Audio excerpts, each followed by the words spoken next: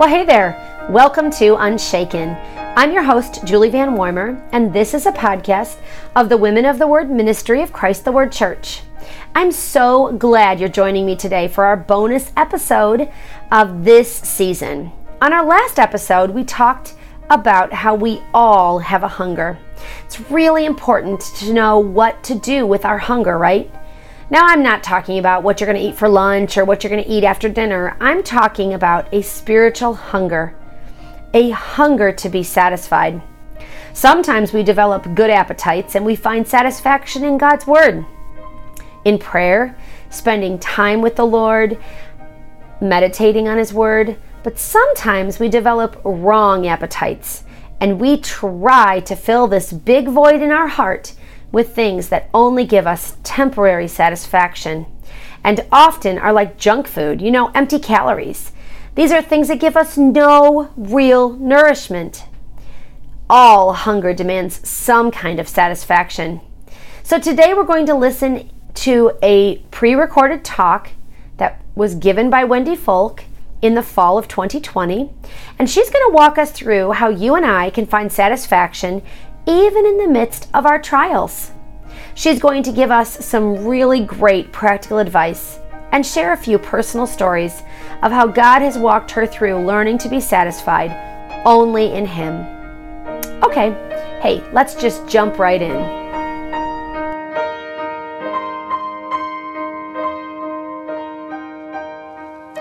I don't know if any of you are Hamilton musical fans, but if you're not familiar with the musical, there's a character named Angelica, and she sings a song to Alexander Hamilton, and she says to him, "You will never be satisfied." Not only will he never be satisfied, but she also declares that she will never be satisfied without him in her life. When wrong appetites are chased, we will never be satisfied. When we're gorging on the bad and filling up and not filling up with the good, we will never be satisfied. And what does all this dissatisfaction lead to? Jealousy, bitterness, anger, joylessness, a victimhood mentality. And perhaps it's this lack of satisfaction that is at the core of our nation's problems. The Black Lives Matters movement, feminism, the victimhood path, fear and panic about everything. Are you satisfied? As Angelica asked Alexander Hamilton, I ask of us, will you ever be satisfied? So we established in the last talk that we were made to hunger. And this hunger may develop good or wrong or insatiable appetites. But all appetites demand satisfaction. And our appetites demand satisfaction because we are made in the image of our Father. And even God had to be satisfied. When Jesus Christ became the propitiation for our sins, He satisfied God's wrath against our sins. And we stand now in Christ's righteousness alone before our Heavenly Father. And because of His perfect sacrifice and righteousness, we are now presented as holy and blameless and above reproach in our Father's sight. God is satisfied through Jesus' perfect work. Are you satisfied in Jesus' work? Or are you demanding more than what God is? What will satisfy you if Jesus doesn't? I read about a pastor who lived in a persecuted country, and he was thrown into solitary confinement for over a year because of his faith in Christ. And day after day, he crouched down in that tiny little cell, and he didn't have any light, he didn't have any sound, he didn't have any human companionship. And when he was finally released from prison, his body was weak, but his face was glowing. And his Christian friends asked him, "What was it like? How did you survive?" And that frail pastor joyfully proclaimed, "It was like a dream come true. I was completely fulfilled in the presence of Jesus." Do you understand that kind of joy? If we were to have all of our comforts and all of our loved ones taken away, could we say that we are satisfied in Christ alone?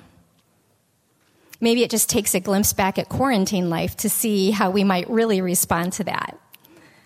I know as Christ followers or as good Sunday school students, we want to say, "Oh, of course I would be satisfied like that imprisoned pastor." But in all reality, could you be satisfied in Christ alone if your adult child were to leave home and never come back again? Or if God would see fit that you became a widow at this stage of your life? Or if everything that you worked for in your ministries or in your job were to just be taken away from you?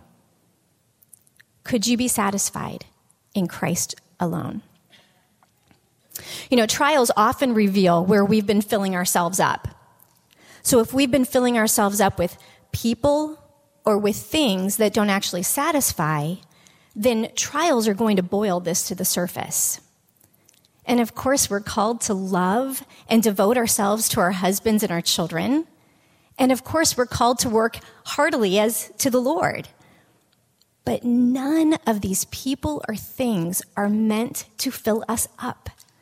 Our families, our jobs, our church, all of these things could be taken away. But Christ remains. And there's no real satisfaction unless we're fully satisfied in Christ. J.C. Ryle says this, "I have all and abound. I want nothing more. Christ dying for me on the cross. Christ ever interceding for me at God's right hand. Christ dwelling in my heart by faith. Christ soon coming again to gather me and all his people together to part no more. Christ is enough for me. Having Christ, I have unsearchable riches." So if you're like me, I can have all the best intentions in the world. I want to follow Jesus, and I want to be fully satisfied in him. But I need help. I need somebody who's been, further along the journey than me. I need an example. And guess what? God is so kind. He is so faithful, and he has provided us an example. In 1 Corinthians 10, the Apostle Paul tells us this in verse 11. "Now, all these things happened to them as examples, and they were written for our admonition, upon whom the ends of the ages have come." So I want us to back up a little bit in that chapter to understand what all these things are and why there are examples. So in the beginning of 1 Corinthians 10, we have the exodus of the enslaved Israelites condensed. God is kindly reminding us of his faithfulness and of his power in bringing the Israelites out of slavery in Egypt and into the promised land. So I'm going to read verses 1 through 5. "I do not want you to be unaware that all our fathers were under the cloud, all passed through the sea, all were baptized into Moses in the cloud and in the sea. All ate the same spiritual food, and all drank the same spiritual drink.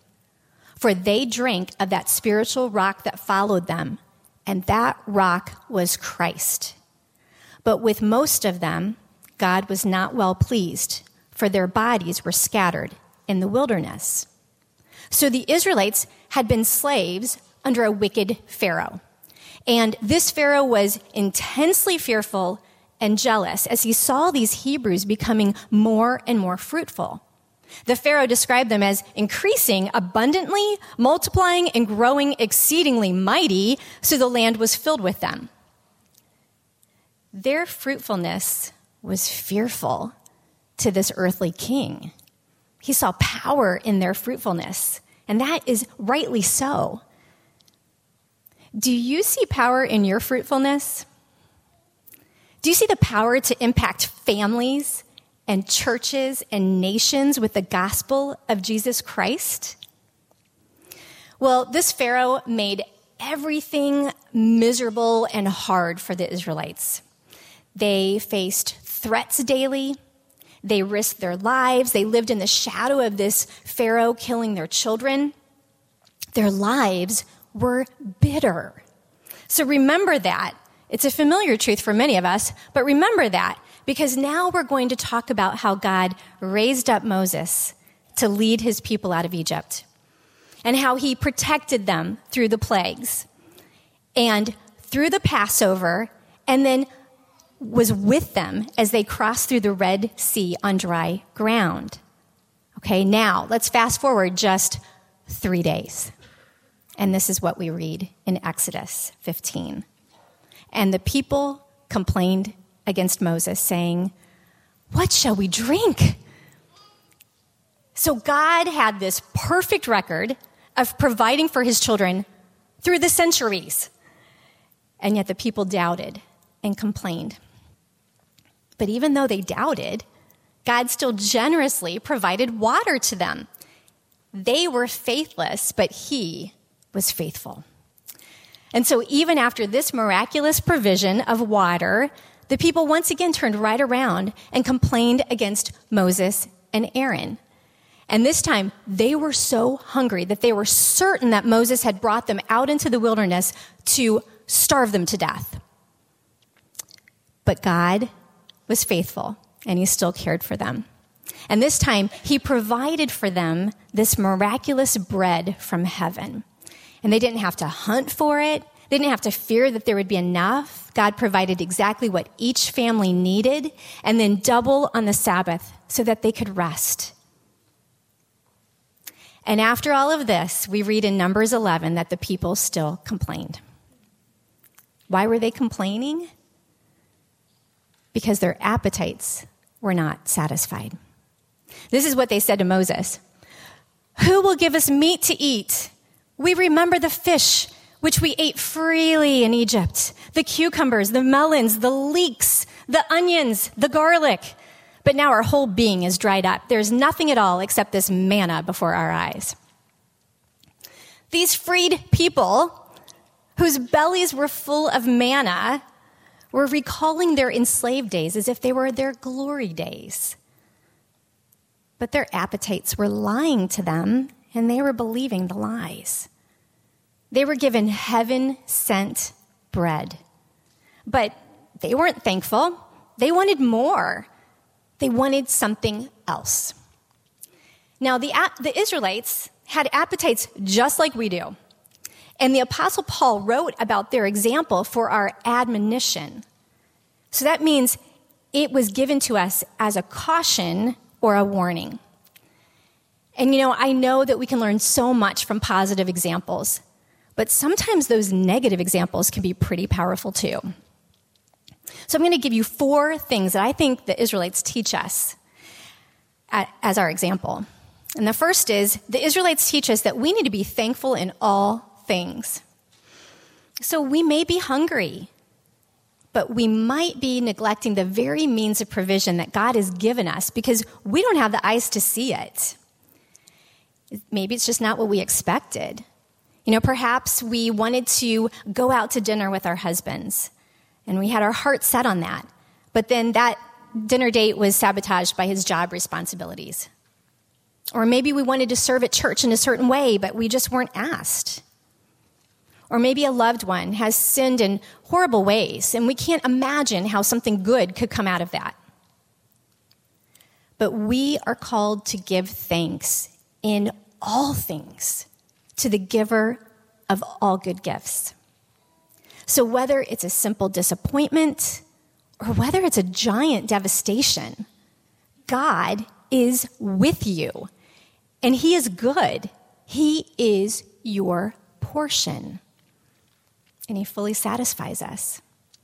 So may we be content if our husband makes an unwise decision.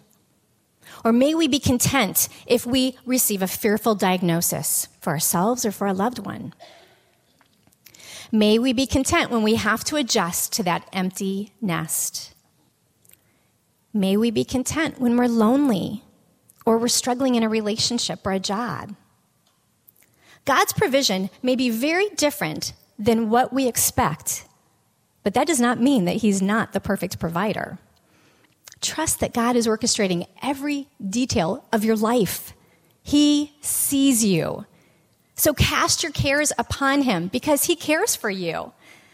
And ask for his Spirit to give you the power to respond with gratitude and not to complain when life goes differently than what you want. So the Israelites teach us that we need to be thankful. And they also show us that we need to have eyes of faith. We need faith to see the future banquet. I'm sure that the Israelites couldn't have even imagined what it would like to be free. They were enslaved for centuries. But when they were finally free and the hard work of walking by faith arrived, they complained and they preferred what they knew by sight. They said, "Let us return to Egypt where we freely ate the meat, the cucumbers, the onions, the leeks." Now, ladies, let's talk about leeks for a moment, okay? I get it. They were used to leeks. You know, they were familiar, comfortable, reliable leeks. But are leeks really sustaining? So I did a quick Google search. Leeks' nutritional value, 4 calories. Leeks have 0 grams of total fat and 0.8 grams of carbs. Leeks have only 0.1 gram of protein and 0% vitamins, except for 2% A and 1% C. Now, let's compare leeks with manna. I did not find manna on Google, okay? But according to God's word, this bread of heaven was designed to meet the Israelites' needs 100%. So living on leeks is like living by sight. What we see, what we know, what's familiar, what we have under our control. Living on leeks is the cheap substitute for the real deal that God has for you. And the Israelites thought that returning to slavery would be worth it if they could have some of that old familiar food instead of this freedom from this boring bread from heaven. So what might we be substituting for God's real deal? Is it a guy? Is it self-worth that we get from a job or a ministry or a hobby because being at home with the kids is not fulfilling? Is it porn or fantasies because we're not content with our husbands or with being single and waiting? Could it be possible that we're even worshiping our husbands or our children in the place of worshiping God alone? Living like this is like turning Proverbs 3:5 inside out and saying instead, trust in myself and lean not on God's understanding. But I have a friend who calls that stinkin' thinking. We need to throw out the stinky leeks and live by faith. We need to trust in God and lean not on our own understanding. So in addition to being thankful for all things and having the eyes of faith, the Israelites teach us the importance of remembering the truth about God in the wilderness. When our needs are not being met, it can be really easy to blame other people. People leave churches over this, marriages break up, friendships end. The Israelites thought that Moses was out to get them, to kill them in the wilderness. But Moses spoke truth to the Israelites in the midst of their unmet appetites. And he said, your complaints are not against us, but against the Lord. When we have a hunger that isn't getting filled, be cautioned as you remember the Israelites' example. They knew that they were hungry and that they were thirsty. And they knew that that appetite needed to be filled. But they had tunnel vision. They thought that the God who had just 3 days earlier provided their miraculous escape from 400 years of slavery was the same God who was now apparently unable to provide food and water. But their greatest need was not food or water. It was having a right understanding of God himself. So how do you need to remember the truth about God? When I was at a very low point in a personal trial, I remember going out on a walk one morning, and I cried out to God on that walk, and I said, "You are not here, and you are not good." But he kindly redirected my mind to truth. And he said, "I will never leave you or forsake you. You can never go anywhere where I will not already be." He reminded me that he is my defender and my vindicator, and he is the God who sees. Reminding myself of those simple truths was foundational to me in my wilderness. So the Israelites teach us, even though it was through a negative example, to be grateful, to have eyes of faith, to have a right understanding of God, and finally, to recognize that all of our hunger points to Christ himself. And like I said, the Israelites were short-sighted. They could only think as far as their bellies. But Ligonier Ministries says it like this: God's provisions to the Israelites in the wilderness were means of grace that were precious and vital and meant for his children to receive more and more of Jesus himself. 1 Corinthians 10:4 says it plainly. The rock in which the Israelites were drinking from was Christ. All of God's provisions were tokens of Christ himself. So the Israelites were essentially unsatisfied with Christ. Now, when we are discontent or when we're unsatisfied with what we've been given, we usually think we just need something more. So if you fight a lot with your husband about money, you probably think you just need more money. Or if you're struggling with getting older, you probably think you just need more energy. Maybe you're overwhelmed by the responsibilities of your children, and you think you just need more time, or more patience with them, more sleep, or more arms. We think having this will satisfy me, or being in a relationship with that person will bring me joy. Or if this would just happen, I would have peace. But this kind of thinking is called additive thinking. You know, you just need to add something to your life in order to be happy or content or satisfied. Jeremiah Burroughs was a Puritan, and he wrote this: "A man comes to contentment not by adding more to his condition, but by rather subtracting from his desires, so as to make his desires and his circumstances even and equal." Now, you might think about that quote and think, that sounds a little depressing. I mean, he's telling you to basically lower your desires until they meet your pitiful situation.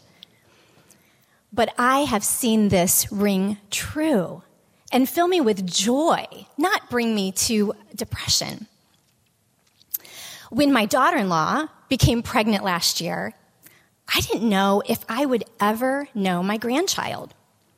At the time, I was not in a right relationship with her or my son.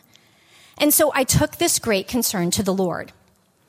And during the course of my daughter-in-law's pregnancy, she and I began communicating by text, slowly but surely. And I was grateful for every single text and every ultrasound picture and for that baby shower invite. Because we were not yet reconciled, I expected nothing from them. The desire of my heart was to be in a right relationship with my son and daughter-in-law and to know my grandchild well. My desires did not wane as my expectations lowered, but rather as my expectations lowered, my gratitude just increased dramatically. So how do you need to subtract your desires to make them even and equal with your circumstances? Where do you think that you need to add, but maybe subtracting might actually bring about contentment and satisfaction? Maybe it's a health issue. Maybe it's the empty nest, stress at school, relationships with other people. Whether it be in want or in plenty, you can be content by subtracting your desires so that they are even and equal with your circumstances. Expect or demand nothing, and be grateful for everything. Ladies, we are not entitled people. We're a people who have been given grace, and that's something we don't deserve. And when we have this mindset, thankfulness and contentment will abound. This was Paul's mentality. This was the persecuted pastor who was in confinement. That was his mentality. They knew the law of subtraction. When everything is taken away and we only have Jesus, then we can be truly content and truly thankful and fully satisfied. Living contented lives is to have a deep satisfaction with the will of God, with His will for our lives, not our wills. Well, because of COVID, every single one of us here have seen the power of God on a global scale. Only God could shut down all of our busyness. Only God could bring all of our families back to the dinner tables, right? And only He could quiet our schedules. And I'm sure that we could think of many good things that have happened this past year, but I have a feeling that every single woman in this room, myself included, complained about at least one thing. Trials make us more aware of our hunger, and they show us where there is no peace or contentment until we live satisfied in Christ alone. In August of 2019, I joined my husband Dave on a business trip to Denver. I had a lot of quiet time with the Lord during that trip. And while I was there, I wanted to be content with His plan for our family that was divided at the time. But I could not figure out how to get to that point of contentment. It was there in Denver where God showed me that He must be my only satisfaction. And He brought me to a place where I had to give up what I wanted most, and that was a unified family. He showed me, though, that I could be content in Him, even though I was still grieving over the loss of that. But to get to that point of contentment, I had to give up something else, something that I was clinging to very tightly, and that was myself. In order for God to be my only satisfaction, I had to die to myself, to my wants, to my rights, and to my understanding. And in dying to myself and in being satisfied in Him, God has done a resurrection work in my family. He has worked in my heart to consider others as better than myself. And He's given me such a joy to serve others, especially my family. Had I continued taking my relationship with my son and my daughter-in-law for granted, as I had years earlier, perhaps I wouldn't be as thrilled now when I see that grandbaby and her parents, and when they spend a holiday with us or they come over for dinner. These are all things that many families take for granted, but I don't. These things are priceless treasures to me, and I am deeply thankful because I expect or demand nothing, and I am appreciative of everything. So if you want to be fully satisfied in Christ, you must die to yourself. Paul was a picture of this in Philippians 3. He could have demanded his rights. He sure had plenty of them. But he gave them all up, counting them as loss or rubbish so that he might gain Christ. These stones over here on this table are symbols of God's work in my life. They're my memorial stones. Each stone represents something particular that God has done as he's grown me or done something special in my family, as he's taught me things.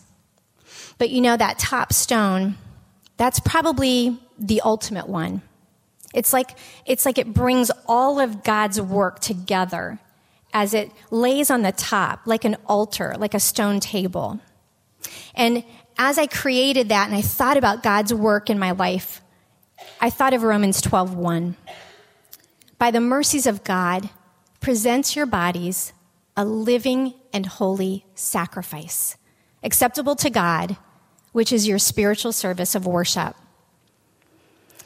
Ladies, the satisfaction solution is to sacrifice yourself. So I want us to have a heart check, a final heart check tonight or today as we are all together and as I'm wrapping up. And this heart check is really this question. How do you need to give yourself up so that you might gain Christ? Maybe your sins are quieter than mine. Instead of demanding your own way verbally, maybe you just sit and simmer and stew on those wrong things. Or maybe you quietly manipulate so you can get your own way. I don't know what it is that you need to give up, but when you give yourself up so that you may gain Christ, then you will indeed finally be satisfied.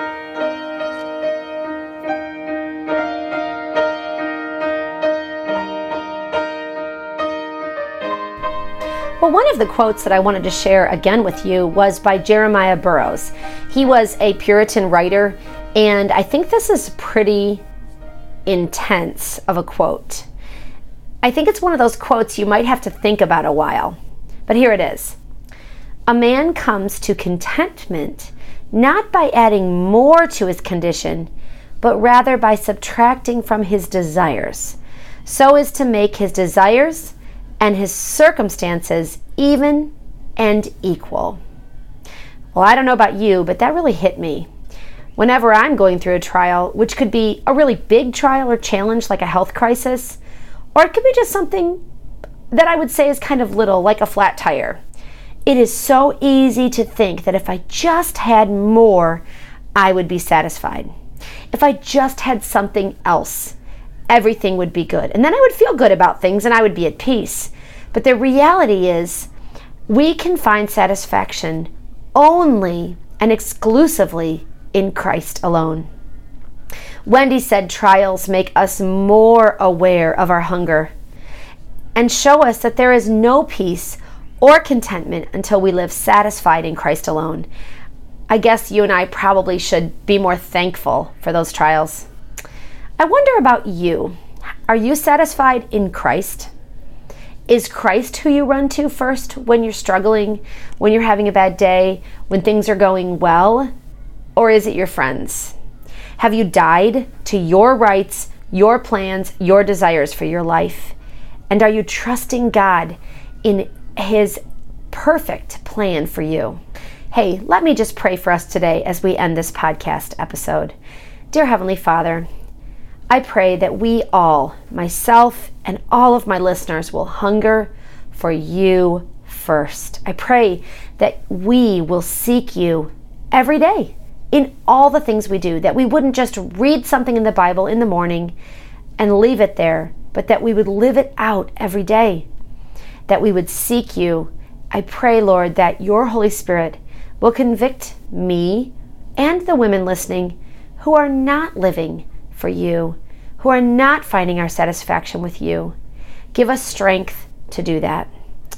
In Jesus' name, amen. Well, after today's episode, we are back on track, dropping episodes every Thursday until the end of March.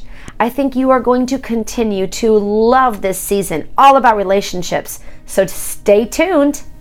Hey, if you get a chance, run over to your favorite podcast directory and subscribe to it. Maybe even share this podcast on your social media so people can learn about it and find out about it.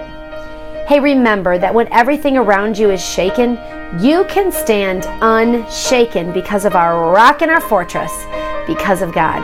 Until next time.